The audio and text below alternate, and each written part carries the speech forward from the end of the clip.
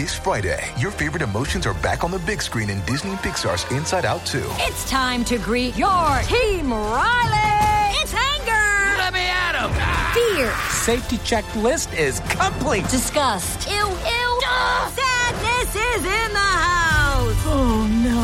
Hello, I'm anxiety. I'm one of Riley's new emotions. Disney and Pixar's Inside Out 2. There's a part 2? We're going! Rated PG. Parental guidance suggested. Only in theaters Friday. Get tickets now.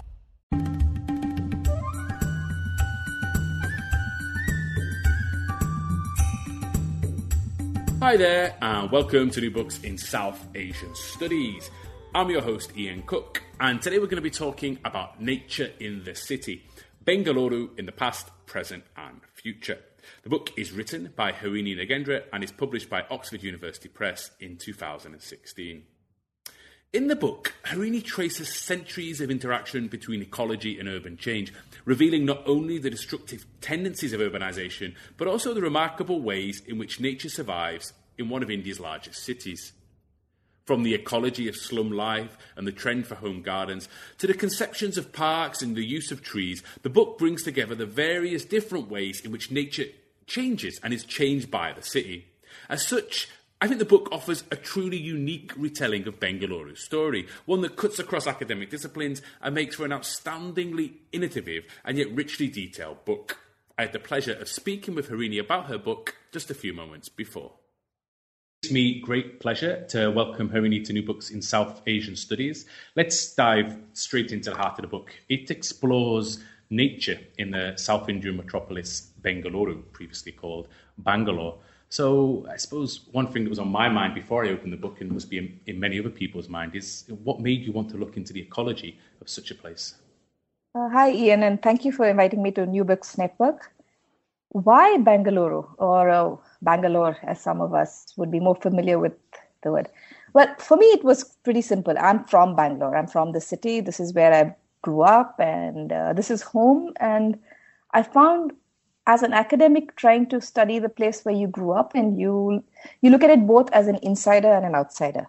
So for me, it's been a deeply personal journey that brought me here. But for someone else, why Bangalore? Why would you read a book about Bangalore? I think Bangalore exemplifies a lot of what's going on in the world. We are supposed to be in what the 21st century is called the era of the Anthropocene, which is just human impacts on the planet have become huge. It's also called the urban era because it's the era of cities. We're now a planet that is more than 50% urban. And we sort of foot on the accelerator going towards urbanization at this really fast pace. But we have no idea what this means in terms of the lives and well-being and environmental outcomes of urbanization. And we have no time to stop and think and reflect, or to look at how has this actually impacted across the world. So I think Bangalore is a great example. It's a medieval city created in the 16th century as a small market town and has grown so hugely in recent decades. It's now, there's a word Bangalore, right, which is on the global dictionary right now, which means the offshoring of jobs. So Bangalore is famous for its software and IT industries. It's also famous for locally for a lot of other things. Its trees, its parks, its lakes, its local history, which is so intertwined with that of India, because a number of rulers came and went. The city shaped in so many ways because of the amalgamation of so many cultures that came into the city. And in talking to people around the world, so cities like London, Singapore, Tokyo, Taiwan, it seems like the lessons we learned from Bangalore are really applicable to so many cities in the world. Cities that have struggled with very rapid development and the environmental human outcomes of these. And that's one of the reasons I find Bangalore so fascinating, apart from being the local studying the city. Mm-hmm. Mm-hmm. Great. So before we get into the book in a bit more depth, could you tell us a little bit about yourself? What's your academic background? Sure.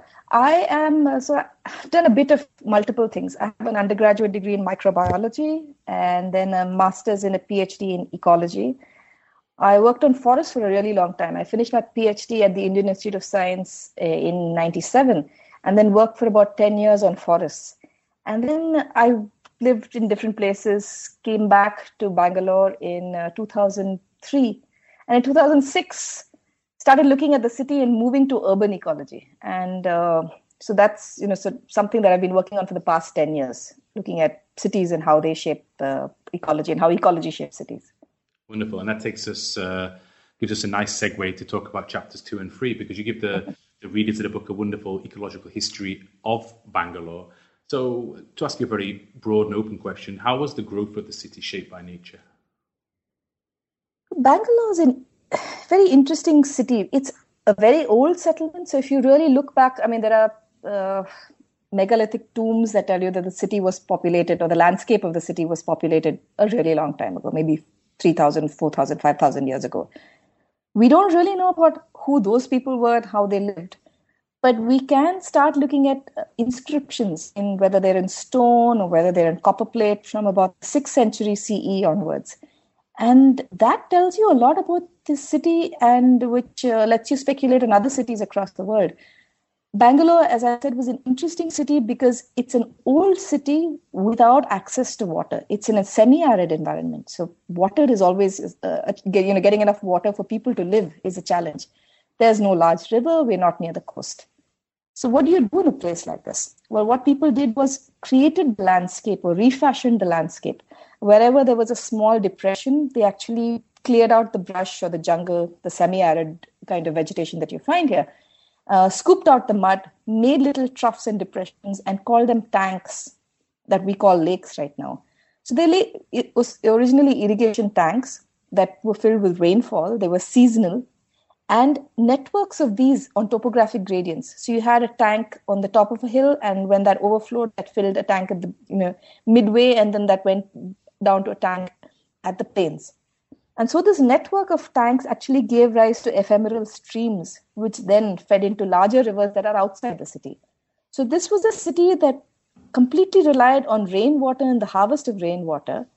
And yet, it's such an old and long civilization. So what I've tried to do in chapters 2 and 3 is trace the history from the 6th century all the way to 1537. And what we know about Bangalore, popular oral histories, or popular even histories of the city, will tell you that in 1537, there was a medieval chieftain called Kempe Gowda. And he came to this barren land where he saw a vision. He saw a hare chasing a hound. And that was a sign of a landscape of bravery for him. It was like a symbol of bravery, that a hare would chase a hound. And so he created this market town de novo in this barren landscape, semi-arid landscape. But if you start looking at the inscriptions, you can actually document where villages and when villages were created or flourished at different points of time. And you actually see that there were at least 75 villages in the landscape around Bangalore between the 6th century and the 16th century. So when Kempe Gowda came in, it was not barren landscape that he created this market town on, which is, in hindsight, it seems kind of obvious. But this is something that we need to look at more. Why would a ruler come into an area where there was nothing, where there were no villages, and how could you create a city out of nothing? So there was this thriving market network of these villages that existed, and the inscriptions tell you a lot about the way in which Bangalore's topography, the way in which its ecology constrained the kinds of livelihoods, the kinds of ways in which people could fashion lives in this not very fertile, not very promising landscape, again, because water is so scarce. So if you start looking at the topography of the city, you can see that the western part is a rolling hills with a lot of rocky granite outcrops. And this is what locally in India is called the Malnadu or the Malenadu, which means the land of rains. And it's also the rolling hills where you have more granite. The soil is kind of thin and barren. You have some trees, but they're largely thorny. And it's not very easy to do agriculture in these kinds of areas because this is largely in the rain shadow of the Western Ghats, which is a large hill range on the south coast of India. And therefore, if you look at the inscriptions from this area, they talk about cattle raids. Clearly, pastoralism, livestock was the mainstay of their living. And what they would do is send cattle into the jungle. And when they went into the jungle, there would be cattle raids, so there would be neighboring groups from neighboring villages who would try and raid these.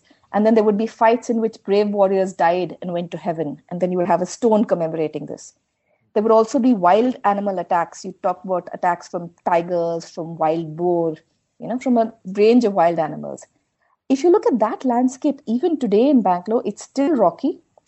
And it's still the place where you see a lot of wildlife. So you have wildlife coming into the city from a national park that's just outside, the Bannerghatta National Park. And that is where our wildlife are found even today. So this is not really changed from the 6th century all the way to now. Now, if you look to the east, you see a completely different kind of landscape. You see a landscape that's called the Maidan or the Bailu in the local language, Kannada. And what that means is grassy plains. It's very different. It's fertile. You can have tanks. You can get a lot of water. The vegetation is not that thick or thorny. There's not that many wild animals there. So people were much more easily able to clear this landscape, have tanks, and do irrigated cultivation of paddy downhill from that. And that means you have a very different landscape, because when you have paddy, you have surplus. You can have flower gardens. You can have lakes around which you have gods, and therefore you have temples. And the rice and the flowers and the fruit from these irrigated landscapes actually goes to worship of the god. And you get a lot more market produce. So the kinds of inscriptions you see and the way in which people related to the landscape and what they did with that landscape was very different. Now, what happens in a 21st century modern city? We have become really oblivious of this topographic difference, right? And this is where Bangalore speaks to other cities around the world. London also has a lot of differences from one part of the city to another. So does Taiwan, so does Singapore. But we tend to think of our cities as homogeneous units. So within the city, any part is the same. Maybe you have some variations in real estate price because it's close to a metro station, but the topography, the ecology, the rainfall does not impact the kinds of construction that you do. But of course, thinking that it doesn't impact it is a myth. And as I talk about them, now what we do is when you have the rocky landscapes and you have a builder wanting to build in the western side of the city, a good blast with dynamite and you've broken out all the rock and you can construct a large apartment complex. What about the marshy areas to the east of the city? When you have a lake and you have a wetland, you can again fill that in, dump a lot of debris, fill the place in and construct a large apartment. And you'd think, physically looking at these, that these were the same kinds of structures because they're built on the same kind of flat, level ground, except when rainfall happens or doesn't happen. And then you see that places that are in the west run dry and you don't get water. You might try and pump water from deep into the ground, but all your bore wells run dry. Places to the east are constantly flooding when there's rain because, they were meant to be wetlands. They were meant to actually absorb and hold water. They were not meant to hold apartments. And so in not thinking about the ecology, in forgetting the differences between the west and the east and the terrain of the city, we've lost so much that we really need to reclaim. And that's a lot of what I talk about in the second and third chapters, about trying to reconstruct the ecology of Bangalore pre-market town, pre-history, and see how that goes on to impact what events play out in the rest of the city post-Kempegowda, post the market town. So from the 16th century to now, how the city has changed. And of course, after that, a lot of changes take place in Bangalore because a number of rulers, as I said, come in. So there's Kempegowda, then there's the Mughal Empire from North India that comes in for a while. There's number of other, so the city changes hands, it's sold, it's bought, it's ransomed. Eventually, the British take it over because there's a local iconic king called Tipu Sultan, and there's, in a number of 4 battles with the British, him and his father, he finally dies in 1799. And the British take it over in 1799, and from there, it starts growing hugely. It becomes a big, important cantonment of the British. And then you have a lot of changes since, from then onwards to now. Wonderful. Thank you so much for that. I've only spent a short period of my life in Bangalore, but just when I read your book, I was instantly going back to the map, thinking back of the places I went, and I go, trying to fit it all together in my head. But another thing I used to do in Bangalore was look out my window on the 3rd floor and look inside everyone's gardens. And this is what's really interesting that you talk about in the 4th chapter, because you talk about Bangalore's sort of real trend for having home gardens. So could you tell us a little bit about these? Why are they important for the city and how have they changed over the years? Well, Bangalore has always been famous for its bungalows, So there's even a book written about the bungalows of Bangalore. And these were these old, large British homes with these huge gardens and, nice driveway.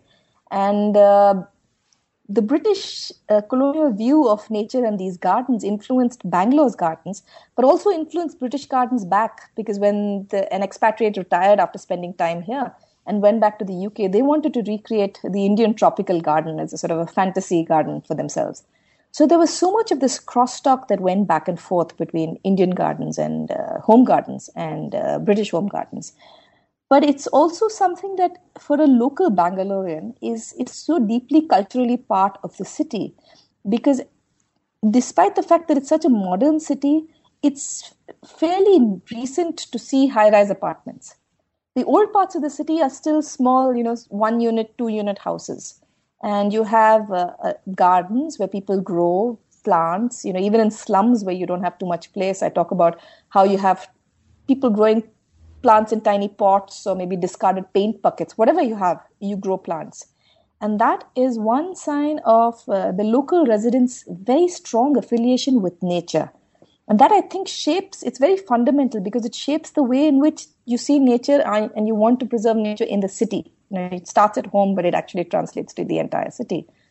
For me, it's the reason I wrote the book, because so the gardens of my mother, my aunts, we had certain flowering species, fruiting species, which to me are so characteristic of a home.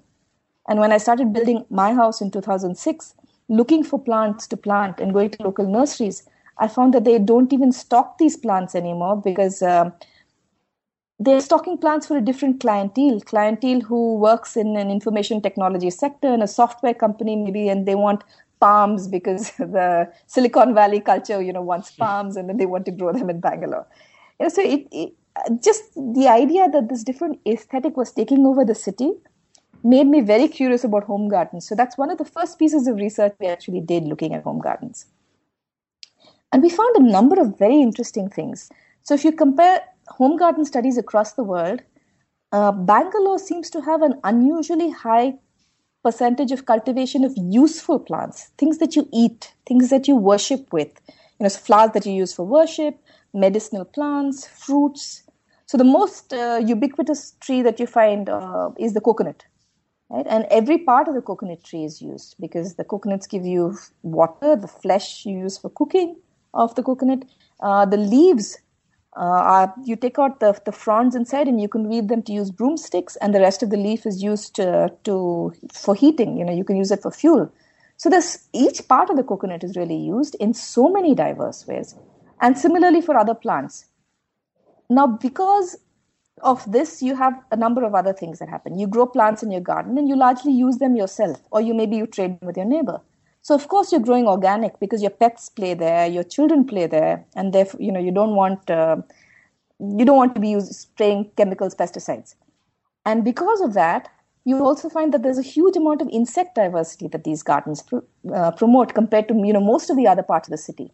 So in an ornamental park, for instance, you would spray the heck out of a plant, right? In a corporate garden, you certainly would, because you want everything to look neat and clean. You don't want holes in your leaves. But these home gardeners have such an intimate connect with nature. And that really, for me, was so profound. When you start interviewing them, my students and us, we would do crazy things like walk into someone's garden with a light and a big set of batteries that we want them to leave their windows open at night, so that we can set a light trap out all night to catch insects. And we're selecting houses at random. So we're walking into the homes of perfect strangers. We very rarely got turned away, because people are so interested in and so proud of their gardens that they want you to come in and study them and tell them, what you found. Mm-hmm. Mm-hmm. Wonderful. This is. I really enjoyed this chapter. But I think my favorite part of the book is this focus on trees. There's a chapter 5 and a part of chapter 5 and all of chapter 6. You have quite a lot about trees. Again, I'm going to ask you a very broad and open question. It's like, what does the presence of trees, or even the absence of trees, mean for everyday life of people in Bangalore? So the other part of Bangalore as a colonial city is just the large roads that had trees planted on both sides, and this very green canopy that you had. And that is interesting, because it's a culture that we think of as very colonial, but it's also very linked to the old native parts of the city. So which were, you had narrow roads, but you still had trees. You had coconut trees. You didn't have the large canopied trees. But the British came in and aggressively started greening the city in the 1850s. So it's very interesting. The city starts urbanizing rapidly from 1810 or so when the cantonment comes into Bangalore. And then by 1850, you have all these discussions of climate change and urbanization. And they say, well, not global climate change, obviously, but local climate change. And they say, oh my God, the city is getting so hot. There are so many buildings. You don't need fireplaces. And sepoys couldn't fire their muskets in the mornings. Their hands used to be shaking with the cold. But now it's just too hot. We can't live here. And they start planting trees. And of course, the British have access to a palette of trees across the world, right? So they bring in trees from Kenya, from Madagascar, from the Kew Gardens. They get in the head gardener, chief gardener from the Kew Gardens to set up, to decide what plants to plant. And this city is aggressively landscaped with trees. And you can just see this, from map after map from the 1790s all the way to the 1880s. You can see the transformation, the number of trees that are planted across the city. And these trees do a lot. They cool, they provide shade, of course. They're very good for recreation. And the British follow an old Indian idea called Ritu Samhara, which means that you must have flowering at every season. And again, because of their global palette, they're able to pull this off very well. So every season in the city, you have trees with flowers, and it looks spectacular. But trees do much more than that. There are a number of aesthetics so for instance, there's a lot of trees that people worship in the city. And I talk about those, for instance. Trees are important not just for aesthetics, but also for the street vendors. So Bangalore, like any other Indian city, has a lot of street vendors who sit under trees. And if you talk to them, their stories are extremely interesting. So a woman who sells clothes might want to sell under a tree because the tree shades her clothes from getting faded in the sun, right? Or a man who was selling pirated DVDs. And this is one of my favorite stories.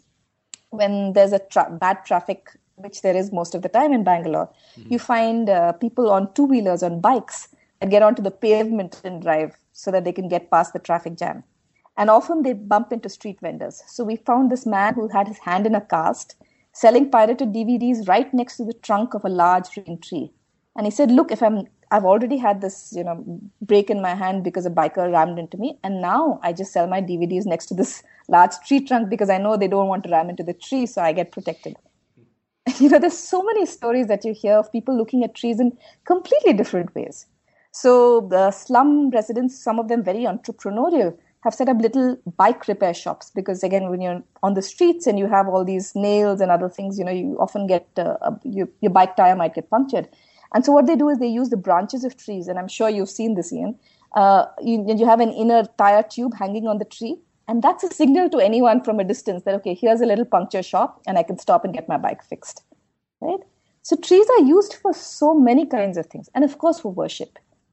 And you're very right. You asked me about how trees get remembered in their absence as well as their presence. And there was a very interesting article recently in an Indian paper talking about, it's really a lament about the loss of the gulmohar, which is a particular tree which used to be very widespread across Bangalore. It has these lovely red flowers, and it's called the Mayflower or the gold moher. And the lament was about the absence, and the writer was reflecting at that point that when it was present, it's not something that he thought of that much. But now that it's gone, he realizes that an entire cultural memory of the city is gone, and it takes with it a certain sense of well-being, unfortunately. Mm-hmm. Mm-hmm. Thank you so much for that. Let's now talk a little bit about parks. I mean, parks, I think, something that actually people maybe associate with Bangalore quite a bit, and people have different sort of affinities or different memories of parks. Again, I like I said, I lived only a very short time in Bangalore, but I was there with a young child, and park in Bangalore is the place where my kid walked for the very first time. So I suppose everyone has these different attachments with parks. Yeah. But beyond me, let's talk about your book. What are the ways in which parks are conceptualized differently by different groups in the city? Parks have a very interesting history in Bangalore. If you're looking at a number of places, so the original park, for instance, was the kind of place which was an Indian pleasure garden, which kings used to use, or what we called a tota, which was really an orchard. So you had traditional gardening communities that would have fruit orchards of coconut, of various kinds of fruiting trees, maybe guavas, maybe mangoes, maybe jackfruit. But they'd also have some ornamental plants in there, typically flowers that you used for worship. And they'd also have a few medicinal plants.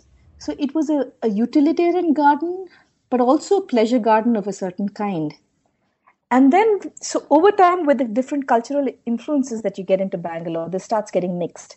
So we have these two kings, Hyder Ali and his son Tipu Sultan. Tipu Sultan is the one who died and when the British took over Bangalore in 1799.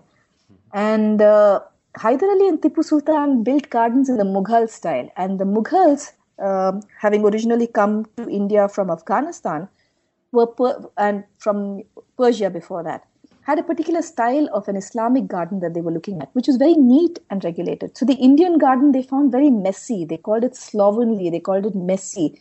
You know, you had some plants here and some plants there. They were all mixed together. There was no clarity about which space belonged to what. So they created these plants, these garden styles, which were really along ideas that they call the Dui Bag or the Char Bag, that is 4 parts to the garden, or 2 parts to the garden, or 8 parts, geometric divisions, with water courses running neatly and regularly. That's a theme that the British built on in a different way. When the British came over, they were also pretty aghast. So if you look at their early descriptions of Indian gardens, they talk about how messy it was, and they want order in this. And they're also looking at the economic value of gardens. So pretty early on, directors come in from the Kew Garden to people in Bangalore who are trying to look at reviving the Indian gardens in Bangalore, saying that don't waste any space on plants that are not economically useful. Only plant exotics or which are useful for cultivation, or Indian plants that we want to cultivate in larger numbers to spread to other British colonial territories. So there's this great focus at some point on economic utility of parks. But then this changes later because one of Bangalore's oldest parks, Lal Bagh, which was actually created by Hyder Ali, was then set up in a particular, it was transformed into a pleasure garden, but a pleasure garden of a different kind. What they start doing is to set up this entire large place where you have an orangutan, a menagerie of, a leopard, all kinds of other animals from across the world. And you find that people start coming into the park in very large numbers. It suddenly becomes a different kind of a place, which is also a recreational space for families to come in and use. And this tradition of, mixed influences, so you must have some place which is economic, some parts which are utilitarian, some parts which are for recreation, that continues very much into today's Bangalore.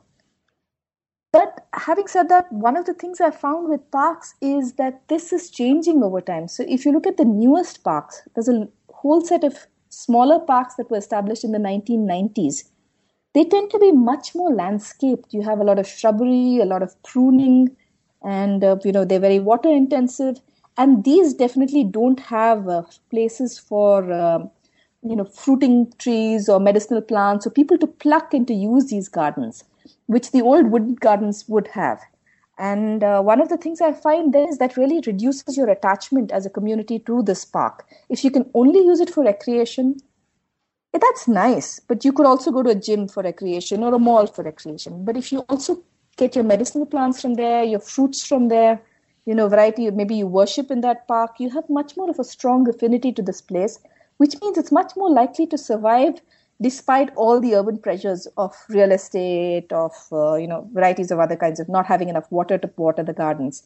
So people's ways of communities getting together and protecting a park really depends on the kinds of vegetation that you have. And this shift in landscaping, whether it's from home gardens to apartments which is the same story, that you see more ornamentals and more aesthetic uses of plants and more recreational uses. And the same trajectory that you see in parks, it really limits the way in which people want to protect these. Mm-hmm, mm-hmm. Wonderful. Thank you so much for that. You mentioned before when we were talking about trees, about the way trees are also worshipped, but this isn't the only way that the sacred intersects with nature in a city like Bangalore. Could you talk us through a little bit the ways this happens? Of course. I really think that sacred traditions of worship, because they're so widespread across all the religions you encounter in India, and you encounter a lot of religions in India, right? because they're so widespread, this tradition of nature worship and nature protection, that really offers one of the most positive ways that we can think of nature surviving in Indian cities. So if you look at temples, at mosques, at churches, at cemeteries of various kinds, you'll see large trees being protected. The kinds of species vary, so the kinds of species you'd find in churches, the kinds of species that you find in mosques, the kind of species that you find in temples are different. But there are large trees that people protect. There are also roosting sites. People protect, roosting sites for bats. People protect roost areas where monkeys are. There's a number of species that are really protected. Beehives. And there's a number of other just daily things that people do. So many people in the morning, the first rice of the day, when you cook rice, you leave it out with ghee on a plate in your garden for the crows to eat or for whatever birds that come in and eat. Leaving milk and sugar near ant hills for the ants to eat is again a very common form of worship. And the whole idea is that nature has a right to live and you gain merit by allowing nature to live. Some of this is really old. If you look at one of the old inscriptions that I saw on a lake in Bangalore in somewhere around the 7th century, it talks about this lady who constructed a lake in a local landscape. And so many of the inscriptions talk about lakes, for merit for their own families. But this woman constructed the lake so that all the birds, all the animals, and all the cows and all the life around this lake could flourish. So she just, and she created an entire lake in that village for the service of biodiversity. And this culture you really see very integral to this. So some of the most beautiful trees that you find in Bangalore are in the cemeteries. And, you're not going to have land use in a cemetery. It's a land use change in a cemetery, right? So these are pretty well huge protected trees which have amazing roosting sites on these. And such a pleasure to see. Mm-hmm. Wonderful, thanks. The book has lots of really very interesting, fascinating maps, rather, that show the way that the city's changed over time.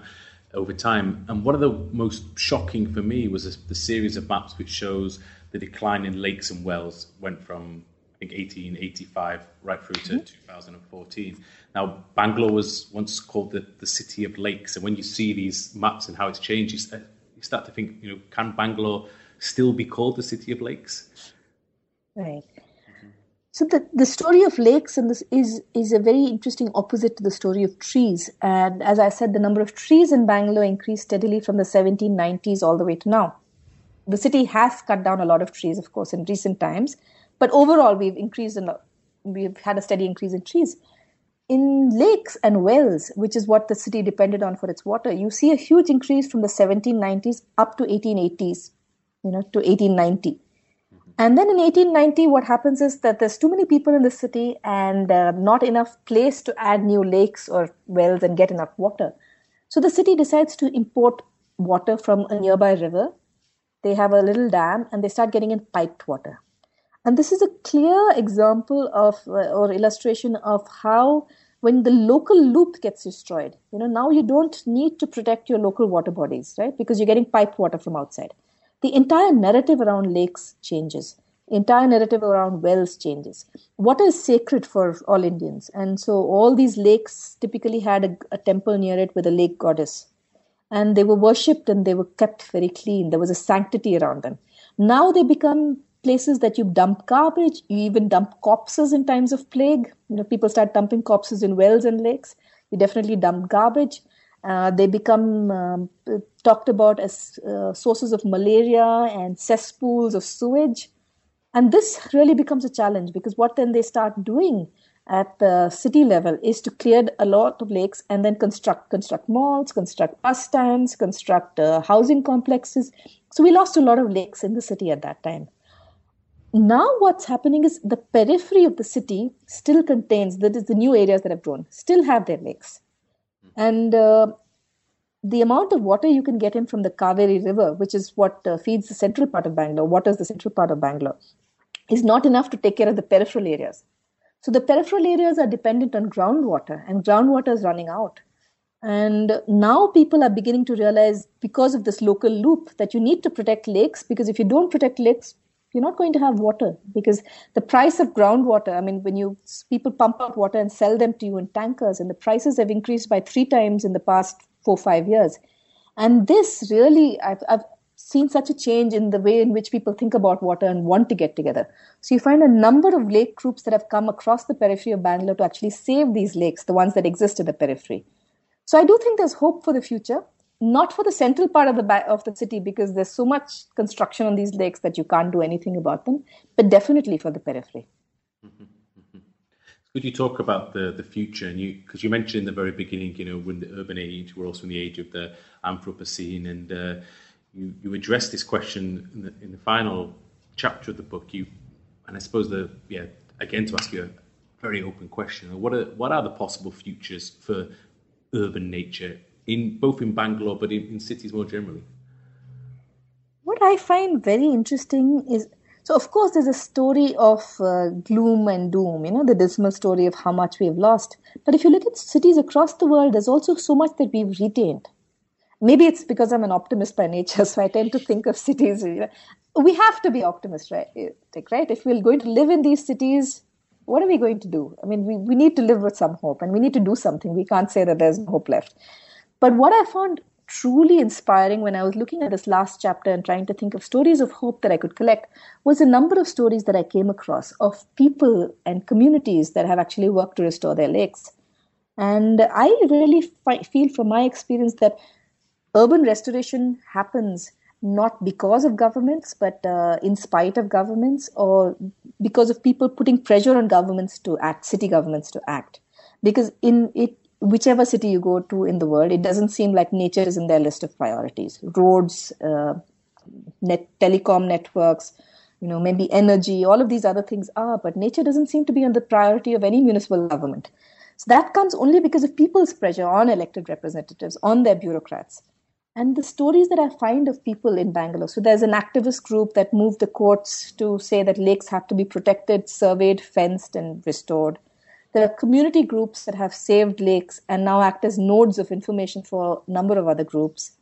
There's my friend's grandmother, who is now 92 and is a mother of 10 children. And after her husband passed away, she fought to save a local park from being taken away by a real estate construction company. Because she said, my children played in the park and all the neighbors' children should have a chance to play. And she took this case all the way to the Supreme Court of India to save this park. So the number of very inspiring stories that I've heard from people across Bangalore really give me a lot of hope. And these could be people in slums who, have very little but protect what they have and green their places in ways that are simply amazing. Street vendors who protect trees that they are right next to, or elite apartments that actually protect nature and go on to form these very upscale restoration initiatives. So hope comes in all forms. Wonderful. Thank you so much for this discussion about your book. I really, really enjoyed reading it. It really is a book that talks to many different disciplines, and I think it speaks to people not just interested in cities and not just interested in ecological aspects, or not just interested in South Asia, but really anyone who wants to think. It makes you rethink the cities that you live in, and you start to look at a city in a very different way. I started to pay attention to the trees on the street where I live in Budapest after reading your book. So I really strongly recommend this book to everyone listening at home. But the question that we usually end our interviews with is, now that this book is out, what are your current and future projects? The future projects that I have are trying to build on this. One of the things I've really enjoyed since writing this book is hearing from people. I mean, like you are talking about the book and what you think. Is talking about people in Bangalore, for instance, and they say that they've looked at the streets that they grew up in or the neighborhoods that they grew up in a very different way now after reading the book. And they realize why they like certain trees, or why they go to certain places to play, or, why certain things form part of their cultural imagination of the city. And I've been interested because of this in looking at what do you get in terms of a sense of place of a city. Now, why is nature conservation so challenging in cities? Because we're always in flux, right? New people keep coming into the city. And how long does it take for a person who's come into the city to feel that they're part of the city and then want to get together to do something about preservation in the city? When does the sense of place come in? So, for instance, a common lament in cities across the world is that migrants have come in and therefore the city's gone to the dogs. But these migrants come from places where they have a strong sense of place, where they have cultural attachments, where they work together for preservation. So what happens to this change, and when do you again become part of the city? How do you develop new rules for the commons or new norms about preservation in a city? That's something I'm now getting very interested in. And I think this is going to be my new project for the future, looking at how we can forge new urban commons or new urban collectives around cooperation and conservation in cities, which are composed of all kinds of disparate sets of people. Wonderful. That sounds absolutely fascinating. We look forward to reading the results of that sometime in the future. There's nothing more for me to do apart from to thank you again for coming on the podcast. It's been a real pleasure speaking to you today. Thank you. It was a real pleasure to talk to you. Likewise. Thanks so much for listening to the New Books in South Asian Studies podcast. I've been your host, Ian Cook, and today we've been talking about Nature in the City, Bengaluru in the Past, Present and Future by Harini Nagendra. I really loved the book and I really enjoyed speaking to Harini. I really hope you check out the book for yourselves, and I also hope you listen again next time. Ta-ra!